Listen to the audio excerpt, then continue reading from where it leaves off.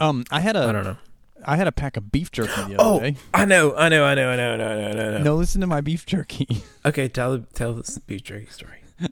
Can we cut it though? I don't. All right, tell your story first. No, I want to hear about your I'll let the beef jerky thing come up naturally. When we get on the subject later. I saw that you were recording a music video that was so racy. Was it? Yeah. My mom called me yesterday and asked if I had seen it.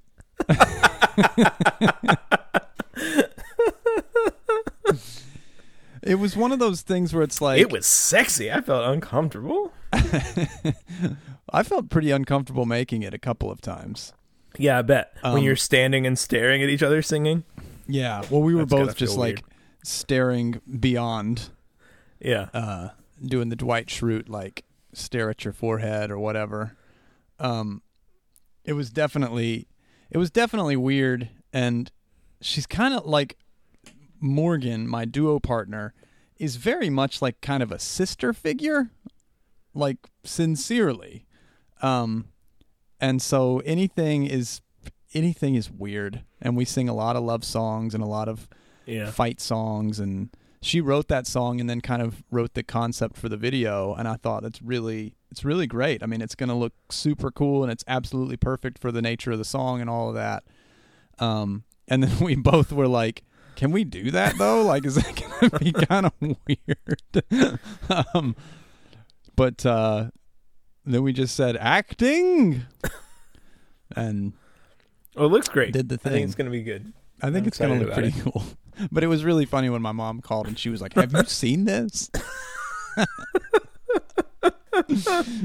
Seen what, Judy? What do you speaking of which, I was eating some beef jerky the other day. See, that's good. That's organic. Was the beef jerky organic?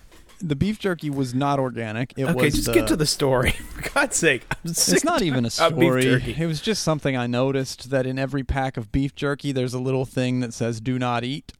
Yeah. Have you noticed that before? Yeah, sure. It's a weird thing to put in a pack of beef jerky, don't you think?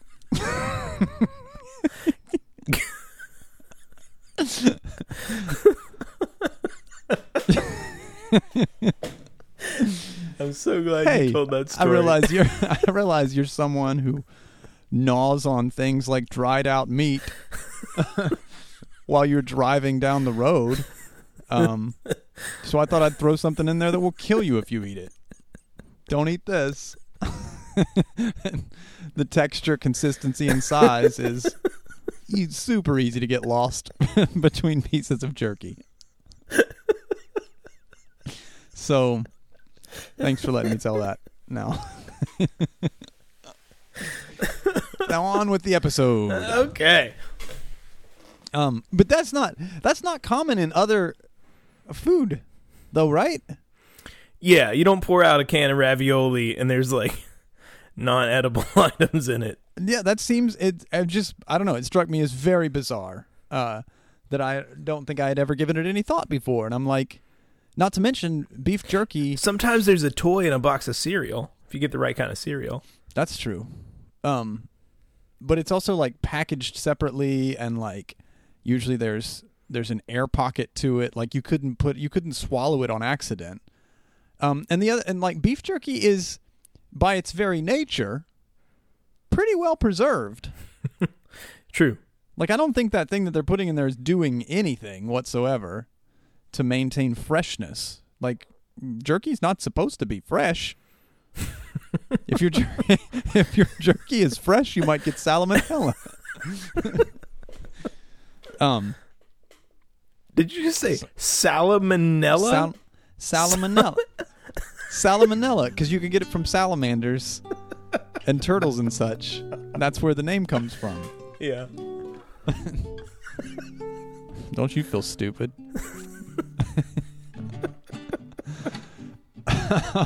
Preacher, is Jesus a white guy? And does he really hate everyone who is gay? Does he turn up his nose before he bombs all his foes? Is he a member of the NRA?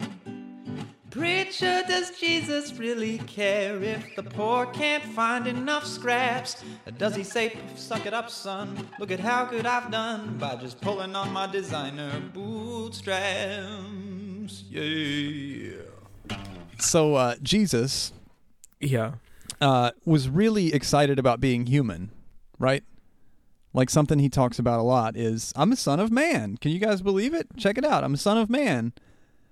And I thought that it would be funny if like there was a place in the scriptures where he was like, I'm not just son of God, I'm son of man. Check it out. Watch me pee. And then people would come over and they're like, but Jesus, you're not peeing. And he's like, yeah, because I'm a man and you're watching me.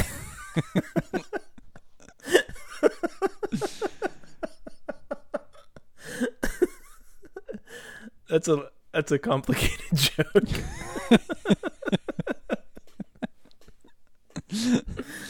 I don't know. Okay, so I did the jerky thing. I did the Jesus watch me pee thing. I think I'm all out. That's my notes. Toast? We just what's the deal? I powered through my notes. What do you got? That was pretty much it for me too. All right. Well, at the conclusion of this season of Crisis of Faith, we are concluding the season soon. yeah, 3 weeks, 3 weeks. 21 days. We're concluding it with our annual 21-day fast. Yeah. I will be avoiding cauliflower and cigarettes for the next 21 days. I love cauliflower. Yeah, I do too. Have you had cauliflower tacos? Oh, see, I don't get into that. I don't like you should. cauliflower pizza. I don't know. I don't. That. I just like cauliflower has its own thing going that I'm into. Like being but- pale broccoli. Yeah, That's its good. own thing. It doesn't taste anything like broccoli. Broccoli sucks. Broccoli's good if you cook it, but cauliflower. That was a big leap there. Broccoli sucks unless you prepare it.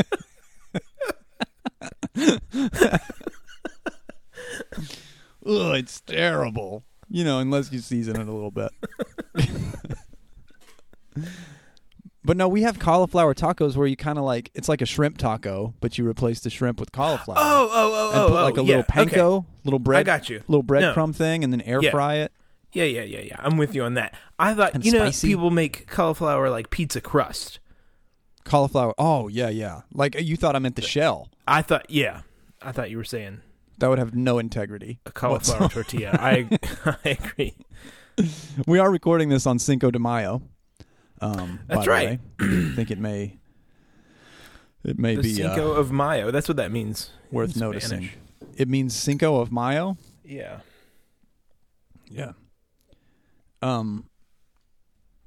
Comes right after the day where everyone pretends they're a Star Wars fan. And for a really stupid reason. Right. Can I just say that's stupid? This isn't like when Star Wars was born or when it died. It's not Luke Skywalker's birthday or Yoda's or like it's literally just May pun. the 4th. Yeah. It's just a weak pun. Yeah. With a lisp. It's a weak pun that is poked at people with disabilities. Exactly. That's what the day before the Cinco of Mayo really boils down to. No, I brought up Jesus because I think this next little section we've been working through like the Sermon on the Mount. Yeah. Since the beginning of time, since it was written, basically, since it was penned, Yeah. since it was preached and penned, and we've talked several times about how it wasn't really preached. It's not really a sermon, and there may in fact have not been a mount. But that hasn't stopped us in any other There's probably a branches mount. of Christianity. There's tons of mounts, which makes it a sort of arbitrary title for it. But But we've talked several times about how it's kind of just a big collection of lots of things that Jesus probably said and maybe sometimes didn't, maybe taken out of context. Everything is sort of given equal weight in the quote-unquote Sermon on the Mount, which makes it an interesting discussion because it kind of seems like, Jesus says really, really big, important things that are obviously very important to him, followed up by things that are kind of like, really? You want to talk about whether people should get remarried after they're divorced? Like, that doesn't seem like something that concerns you anywhere else. And I think all of it has been really interesting to me. It took us forever to get through Matthew chapter 5, like 15 episodes or something like that. Yeah. And now we're going to power through Matthew chapter 6, which I think is way better. We're going to get through 6 and 7 before the pool's open. That's our plan, in like 3 right? weeks before the pool's open. That's great. Do we have to do all of 7? Yeah. Oh, I thought it was like a little bit barely into 7 before it stops being read. You don't know the word. It's been a minute. It's been a minute since I was in the Word. But I did read a little bit of Matthew chapter 6 this morning just to know where we're headed. Here's one for you. Do not store up for yourselves treasures on earth, where moth and rust consume, and where thieves break in and steal. But store up for yourselves treasures in heaven, where neither moth nor rust consume, and where thieves do not break in and steal. For where your treasure is, your heart will be also. Boom. Done. I got nothing here. That's good. All of my treasure is in heaven. This one kind of connects for me to some of the stuff that we were talking about last week. Remember about, like, we thought about what if Jesus meant that stuff about don't pray out, or like when he says, when you pray out loud in church where everybody can see you and think, oh, what a good prayer you are and how holy you are. That's the fruit of that. Like, that's what you get. Everybody thinks you're very holy, and that's nice. Like, what if he said that with no judgment, and it was just like, if you want a deep, if you want a deep inner life, well, like, go to your room and deal with that by yourself. Right. But if you want people to think you're holy, there's a really good system for that, too. It's called church. Go there and pray out loud. Yeah. If you want it's kind of funny though, the way you just worded that, where he's like, if you really want to be holy, like a deep inner life, like, don't bother us with it. Don't be that guy at the party. It's Exactly. like, let me tell you about my spiritual practice. Let me tell you about the time I saw God. Like, don't do that. Just go see God. That's fine. Just yeah. So, if Jesus just meant that totally non-judgmentally, here's 2 options for you. Depends on what you want. Well, then this one is about how do you have treasure in heaven or whatever, right? Like, how do you get the stuff? How do you get the good stuff? That's not just about everybody thinking you're holy. Yeah. Spiritual reward, like actual. I see that. I had not thought of it that way. That this is because I'm still stuck in evangelical, like, this is about afterlife stuff. I still get stuck in those paradigms of, don't store up treasures here, send them on ahead. Yeah, right. Yeah. Those jewels will be in your crown once you get one. This one is so much less clear, right? The others, like, if you want, Jesus was a guy who was around religious people a lot. Right. So he kind of has a good sense of how this works. So, like, if you want to be seen as holy, I know exactly how to do that. There's a system built for that. You go here, you pray this prayer, you give this money, and you make sure everybody watches you do it.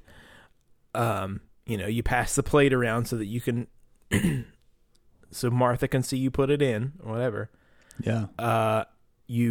You fast, and you let everybody know that you're on a 40-day fast. Put ashes on your head. Like, we have a whole system for that. That's easy. But when he says, like, but do you want the good stuff? He just says, well, do that. Store up treasures in heaven. Yeah. No,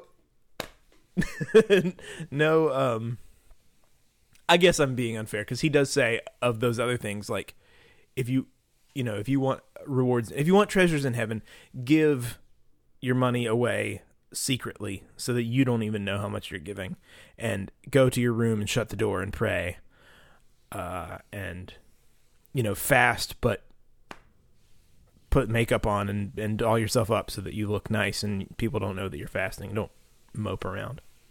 Yeah.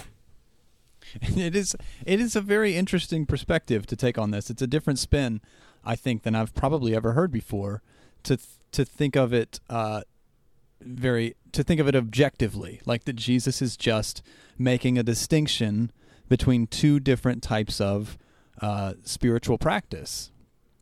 One that gets you rewarded and noticed here and now, and one that is actually spiritual. One that has complete tie to your actual interactions with other people, and one that is actually potentially divine in some way.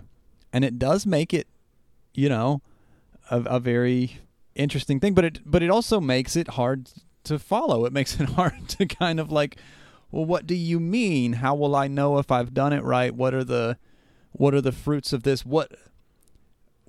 What's the math of the treasures that I store up in heaven?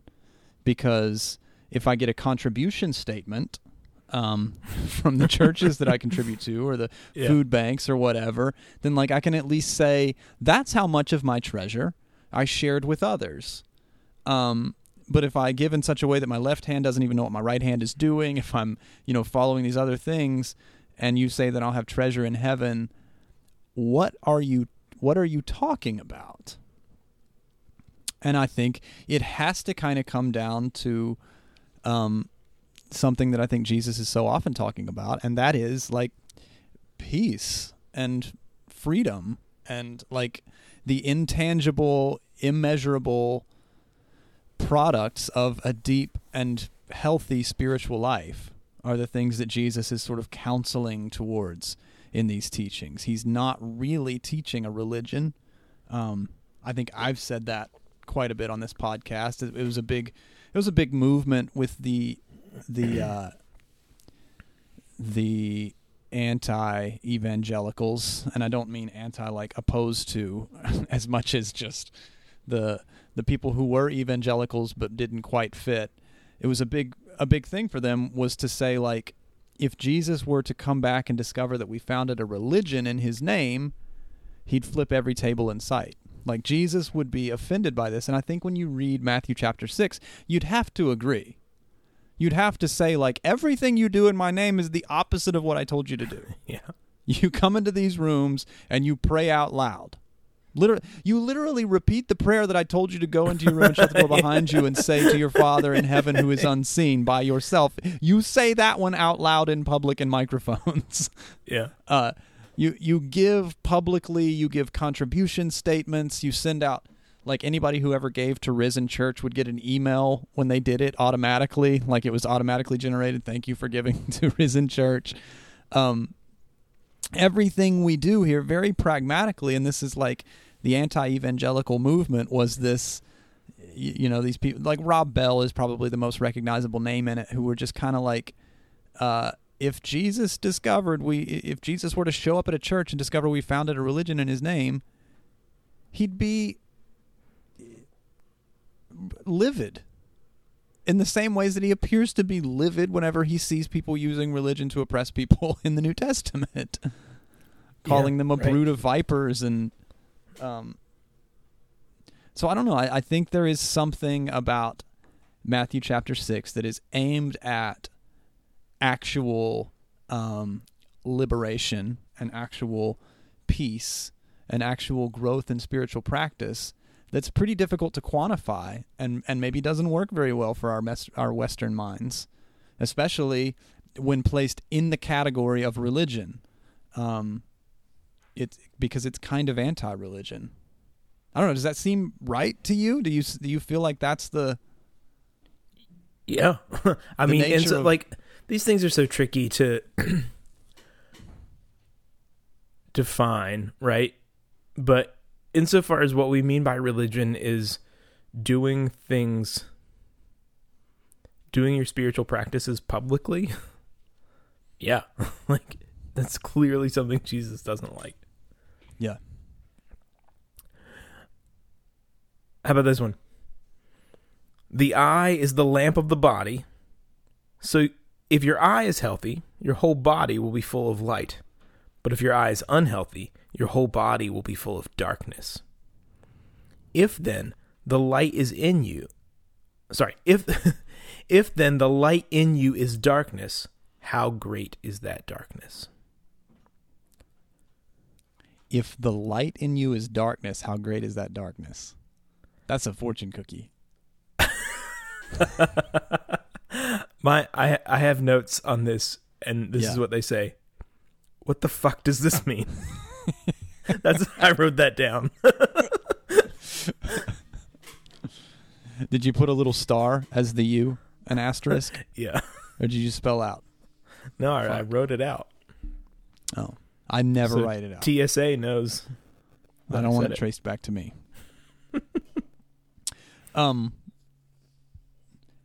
Okay, well, let's think about it. Let me pull it up here. I want to read it too. The eye is the lamp of the body. Suppose your eyes are healthy, then your whole body will be full of light. But suppose your eyes can't see well, then your whole body will be full of darkness. If the light inside you is darkness, then it is very dark. That's the NIRV. If the light inside you is darkness, then it is very dark. Okay, this is one of those, like, I prefer similes to metaphors. Yeah. 1,000 to 1. Because it kind of looks like Jesus has just, like, got a problem with blind people. Well, in this situation, it's very little distinction. Fix a lot of them. Yeah, well, that's true. That's true. Well, maybe he's talking about exactly that. Like he he's might literally. Be. I don't know. He's like an optometrist. He's discovered he has a special knack for this, and he's like, "Is anybody's eyes not working? How dark it must be for you if your eyes don't work." Hey, you over there, can you see me? Yeah, you. I'm pointing at you. Oh, yeah, that doesn't make any sense, does it? You can't see that I'm pointing at you. You in the gray. Oh, you don't get gray? How dark the darkness inside you must be if you can't see it all. Maybe he just is experiencing. He doesn't quite get it with blindness, but he's experiencing a real special sympathy for blind people. I don't know. He has a real knack for it. But that's what I'm saying. Like, especially when we're talking about an ancient writing that was lifted out of context and put into something else. And it's not a simile. It's not Jesus is saying, like, nowhere in this, at least in this English translation, does it say, you know, it's like this. Yeah. The eye is the lamp of the body. He could have been having a conversation with some people about blindness. I wonder, because isn't the King James, the eye is the window to the soul? I mean, that's the... That's kind of. I mean, it starts with the eye is like a lamp to the body. Oh, see, the NRSV doesn't have like there. It's just a metaphor. But then it says, "Suppose your eyes are healthy," like it just. It's a very odd kind of thing. So while you're looking that up, I did teach this a lot. I did actually spend quite a bit of time. I found value in the metaphor as a preacher because then you can do it with it whatever you want. Sure. When you're dealing with metaphors and similes, you can kind of just be like, yeah, well, it doesn't say what he means. Maybe it means something like this. I do think there is a just because what comes next in Matthew chapter 6 really starts to get very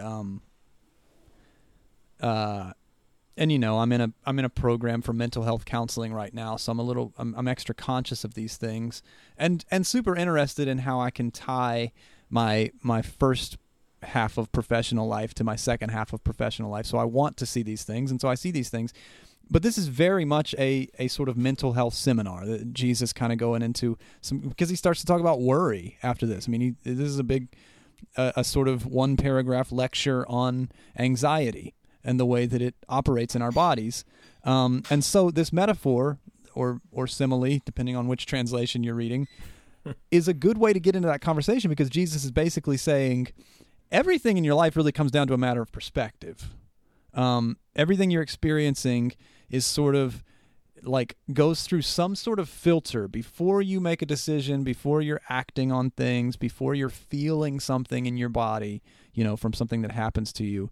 You see it a certain way. And I'm using the word see as a metaphor there. You sort of interpret things in a certain way. And Jesus is saying, if you have kind of a dark view, if you go looking for darkness, you'll find it. Like, if the light inside of you is dark, then how deep that darkness? You will find plenty to support that theory that everything sucks. You will find plenty to support the idea that the world is a very, very dark place. And Jesus, maybe non-judgmentally, maybe he's being objective here again. Maybe he's not prescribing a certain way that you need to see the world. Maybe he's just sort of I think that's what Jesus at his best as a philosopher is doing, is not necessarily saying, be like me, the way Paul would say, be like me as I am like the Lord. Jesus doesn't do that quite as much as he says, here's your options. You can choose to see things with a light in your eyes, or you can choose to see things with a darkness in your eyes. But just know that the more darkness you allow into your perspective, the darker things come. Like, that's a slippery slope that leads to deep worry and anxiety and depression. And doesn't mean you can just fix it by seeing the world differently, but I think he's addressing it somewhat non-judgmentally and saying, yeah, it does kind of boil down to, how do you take in information to begin with? Yeah. Yeah, I'm liking this. I didn't know we were going to do this with these texts. Like, I didn't know this was going to come up for us. I really like this kind of just seeing Jesus as laying out two options, right? There's two roads. One is narrow and one is wide and straight, and like, it's not like you should do this one. It's just here's your roads options. diverged in a yellow wood kind of thing. And that, to me, like, as a, just the way that I'm trying to think about what made me a bad pastor too. I think it was my now infamous statement, what made me a bad pastor and a good friend was that I saw Jesus as, now, is this true of Jesus? I don't know. I mean, he seemed pretty strongly held beliefs and opinions and things. Like, this may not necessarily be a super fair treatment of the whole person of Jesus Christ of Nazareth, but I do think it's a possibility to interpret these philosophies and these teachings in this way, to say Jesus is saying there's this way and there's that way. Now, clearly he's leaning in one way. Clearly he wants you to see the world with light in your eyes. Yeah. Clearly he wants you to give without letting your left hand know what your right hand is doing. Clearly he wants you to practice a spirituality that actually makes you healthy. But that is, but I think it's interesting to approach it this way. I do think it's useful to sort of consider just two options on the table. Well, okay, so the next statement is perfect. He says, no one can serve two masters. Yeah. The slave will either hate the one and love the other, or be devoted to one and despise the other. You cannot serve God and wealth. Yeah. Two options. Yeah, my notes under that one say, great fucking point, Jesus. No asterisk. Is this because you're writing your dissertation and you can't use the word fuck anywhere? So yeah. You need to make sure to drop it into every sentence that I write in my notes. Yeah. Well, and this concept of wealth, you can't serve God and wealth, it really does seem to fit the perspective of everything else in Matthew chapter 6, right? He uses the word wealth and we immediately think, Scrooge McDuck or whatever. Like, you can either swimming be wealthy in piles or of what, money. Yeah. But what he's saying is you can be successful in the eyes of your peers and your, the world all around you. You can have that, or you can sort of seek the spiritual fruit of that. You can pursue your spirituality, or you can pursue your faith in such a way that it gets noticed, that it's tangible, that it's that's quantifiable, or you can have great connection to the divine, and that might not be as easy to quantify. It might make you quit your job and start a podcast. It might make you, like, if you're really, really chasing after God and not wealth, and the word wealth being used very loosely there. Yeah. If you're pursuing the spirituality on as objective as we're trying to make Jesus sound, on the side of the way that he's definitely leaning and definitely like kind of leading people to, and saying, you say that I'm a different teacher than your teachers of religious law. You say that when you hear me talk that it sounds like I have real authority. Well, this is what it's about. It's because I don't care. I don't fucking care what the religious system has to say about it all. I'm actually more interested in inner peace and freedom and like spiritual fulfillment. Yeah, I had never read that particular line as being connected to the others. And it must be, even if Jesus didn't preach this as a sermon, Matthew put it together, right? He had to have been thinking about these things as connected.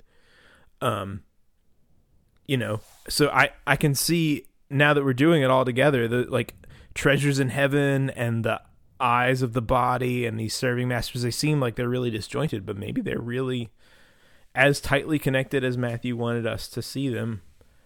But it is worth saying, Jesus is also talking about actual dollar bills, y'all. Yeah. Here, right? He's like, he is talking about money. It's not right. And I say that because I think the point is similar, and Matthew clearly saw these points as similar, that there's something about like trying to earn the respect of others and the like to be seen. Like that, they're clearly connected for him. But too often we over spiritualize Jesus. Like when Jesus says, "Blessed are the poor," then we want to say, yeah, but in spirit, right? Like, let's not actually talk about anything that's going to have to make us, vote for things that benefit the people who are actually impoverished or whatever. Right. So it's worth saying, like, yeah, Jesus is really talking about money. Well, and the two things are really, like, very directly connected for me, too, though. Like, oh, yeah, for sure. The idea of, wealth meaning money, and wealth meaning sort of religious piety and success in the world all around us is like, well, when you look at the sort of system of evangelicalism that I come from, especially like prosperity gospel, charismatic evangelicalism from which I come, and several listeners of Crisis of Faith that I know personally, we all kind of come from that circle of things. And when we talk about that, like, we're talking about, Hillsong Church, the largest church the world has ever seen, Elevation Church, LifeChurch.tv. They have a .tv at the end of their name as a church, which is fun. Like, these are the Joel Osteen. I can't remember what his church is even called, but these are the biggest churches that the world has ever seen by a long shot. And they're all prosperity gospel churches. They're all churches where religious piety and material wealth are the same thing. They're on the same trajectory. Your religious piety and and like the Dave Ramsey shit too, like they're on the same path. The more religiously pious you become, the better evangelical Christian you are, the more wealthy you will become as well. Those things are intimately tied together. You cannot be one without the other. You cannot succeed in your religious faith and your practice of evangelicalism without also succeeding in, becoming a super profitable Chick-fil-A manager. Right. Or whatever else you may do. Selling lots of essential oils this year. And Jesus says that's a perfectly fine plan. He says as long that's as you fine. don't want to serve God. Exactly, which is really interesting. And so, coming back around, I'm not angered by this stuff. I was going to say as much anymore, but I'm not sure I'm angered by it at all anymore. Like, I feel completely objective and completely like I'm participating in an evangelical church where prosperity gospel is alive and well. And I'm just like very often touching my finger to my chin and saying, interesting perspectives that you have here. What a strange little subculture that we are, that claims the name of Jesus while practicing these things that are in direct contribution or direct contradiction to his actual prescriptions for us. Right. A fun little thing that we are. Here's a prescriptive one. Here's a thing that Jesus says, don't do this. Yeah, this will fix it too. If anybody has any anxiety, any worries, any like mental health conditions that you take prescriptions for, you're not going to have to anymore right after you hear this. This is going to fix it. Therefore I tell you, do not worry about your life, what you will eat or what you will drink, or about your body, what you will wear. Is not life more than food, the body more than clothing? Look at the birds of the air. They neither sow nor reap nor gather into barns, yet your heavenly Father feeds them. Are you not of more value than they? What's the answer there? I think it's an implied yes, I am. Right? I don't know. But it's an interesting consideration. It is an interesting question. And can any of you, by worrying, add a single hour to your span of life? Who knows? Maybe you can. If you're a little more cautious. Asking. He's like, I'm new to being human. You saw me try to pee in front of you. If you worry, that was good. Can you circled live back. longer? That was good. Yeah. What a callback. Maybe Jesus is asking, like, I see you guys worrying. Will that make you live longer? Did you plan that? Huh? Did you plan that out at the beginning? That was so good. No, but the Lord did. I've been seeking his face and his guidance. And it's amazing the way he'll align the stars for you. And why do you worry about your clothing? Consider the lilies of the field, how they grow. They neither toil nor spin. Yet I tell you, even Solomon in all his glory was not clothed like one of these. Now, this is such good writing. But if God so clothes the grass of the field, which is alive today and tomorrow is thrown in the oven, will he not... Who puts grass in the oven? Will he not much more clothe you? Hey-o, you of I little do. Faith? So good.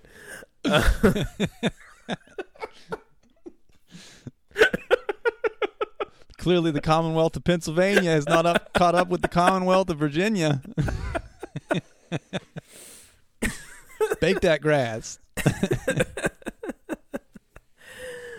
Therefore do not worry, saying, what will we eat, or what will we drink, or what will we wear? For it is the Gentiles who strive for all these things, and indeed your heavenly Father knows that you need all these things.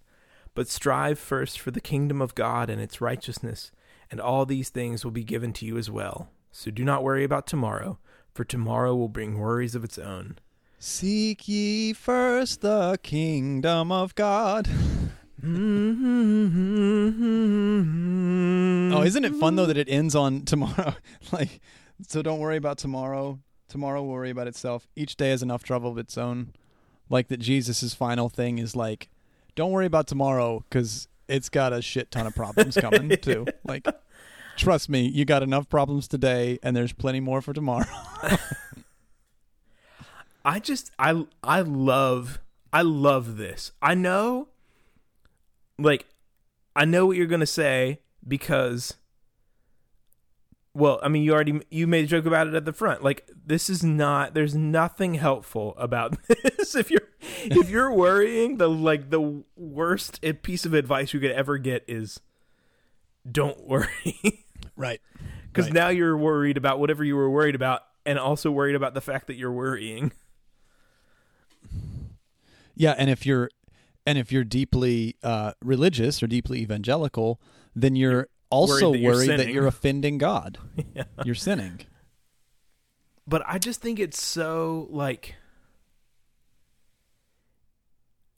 I don't know. I quote this to myself all the time.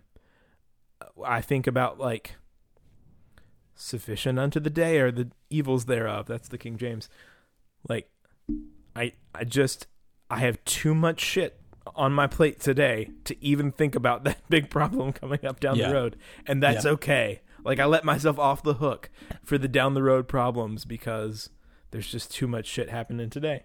Do have found this to be a really, really helpful passage in my life. Or I don't know if helpful is the word, like just one that I come back to. Yeah. But I'm not a worrier. And so I will say that for me, it seems like it seemed, I'm older now. But for, the first decade or so of my real interest in the Bible, from 19 to 29 or whatever, this validated the way that I really thought. And it's still how I think. I still read this and this makes sense to me. And it actually, I can prevent myself from worry to some extent by reminding myself who by worrying can add a single hour to their life. Like, that actually does kind of work for me, but I'm not someone who deals with worry at a clinical level, That's a great point. I'm kind of in the same boat, and like I don't have anxiety, and in fact, sometimes probably what I do is I tend to just not face things because I don't get worried about them. Like, oh, I should worry about how I'm going to pay this bill coming up. And like, but I'm not gonna, because today has enough worries of its own. So like, Jesus validates my sort of laissez-faire kind of approach to the world.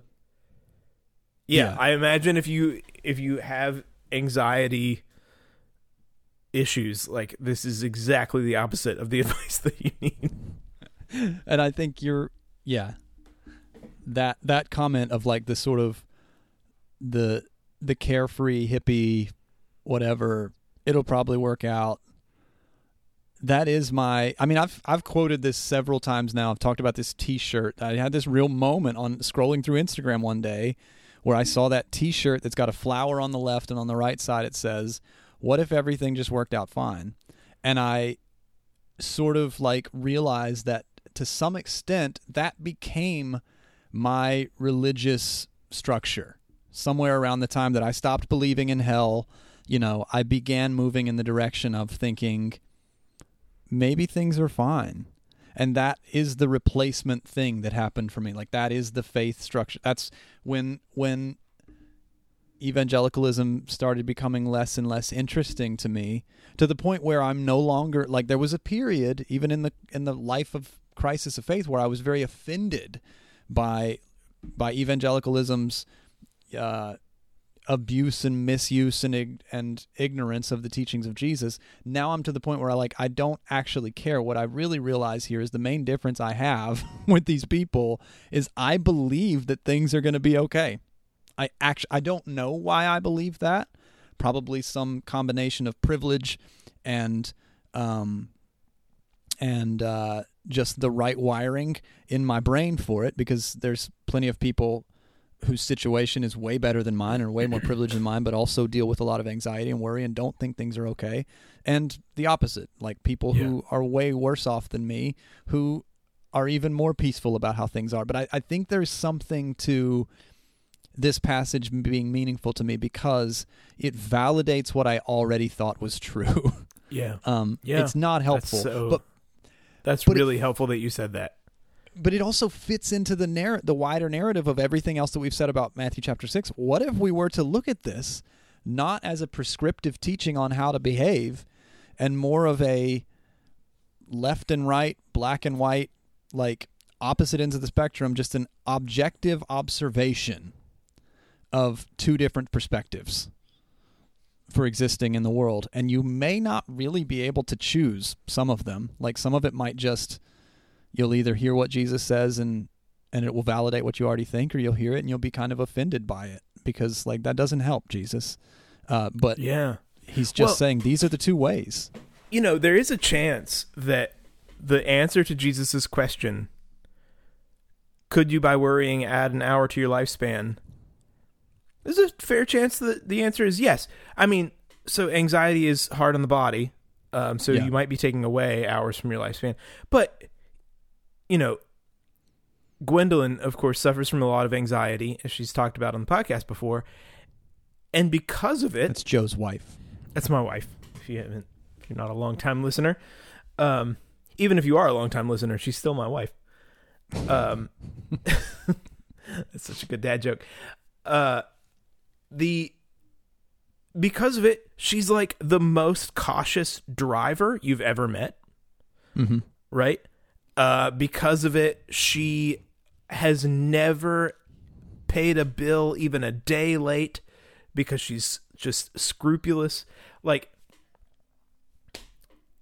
yeah, I mean, there are probably things like she watches her body and goes to the doctor the second I haven't been to a doctor in God knows how long. Right. Right. 'Cause I don't worry about Because you that. have faith. So Because you yeah, have I mean, faith she in might the be God you adding don't believe in. a lot of hours to her life by worrying. Yeah. That's so true. It is objectively just like these are just philosophical observations about the nature of life and circumstance and mental health. And you know, when you think about on the opposite end of the spectrum, you're talking about Gwendolyn and how that she may in fact add hours to her life by her cautiousness. And then you look at somebody like Bob Marley who didn't worry about a ting, right? And then he got a little bit of cancer in his foot, and he was like, no, I'm not worried about that. And then he died because he didn't worry about a ting. There was at least one ting he should have worried about. Did Bob Marley die of foot cancer? Is that In essence, he was a Rastafarian and didn't believe in amputation, and he needed to have his foot amputated or toe amputated or something like that. And from Yep. foot cancer? from a cancer that began in his foot. If memory serves me correctly, Bob Marley had exactly one ting about which he should have worried. Preacher, is Jesus a white guy? And does he really hate everyone who is gay? Does he turn up his nose before he bombs all his foes? Is he a member of the NRA? Preacher, does Jesus really care if the poor can't find enough scraps? Does he say, suck it up, son, look at how good I've done by just pulling on my designer bootstraps? Yeah.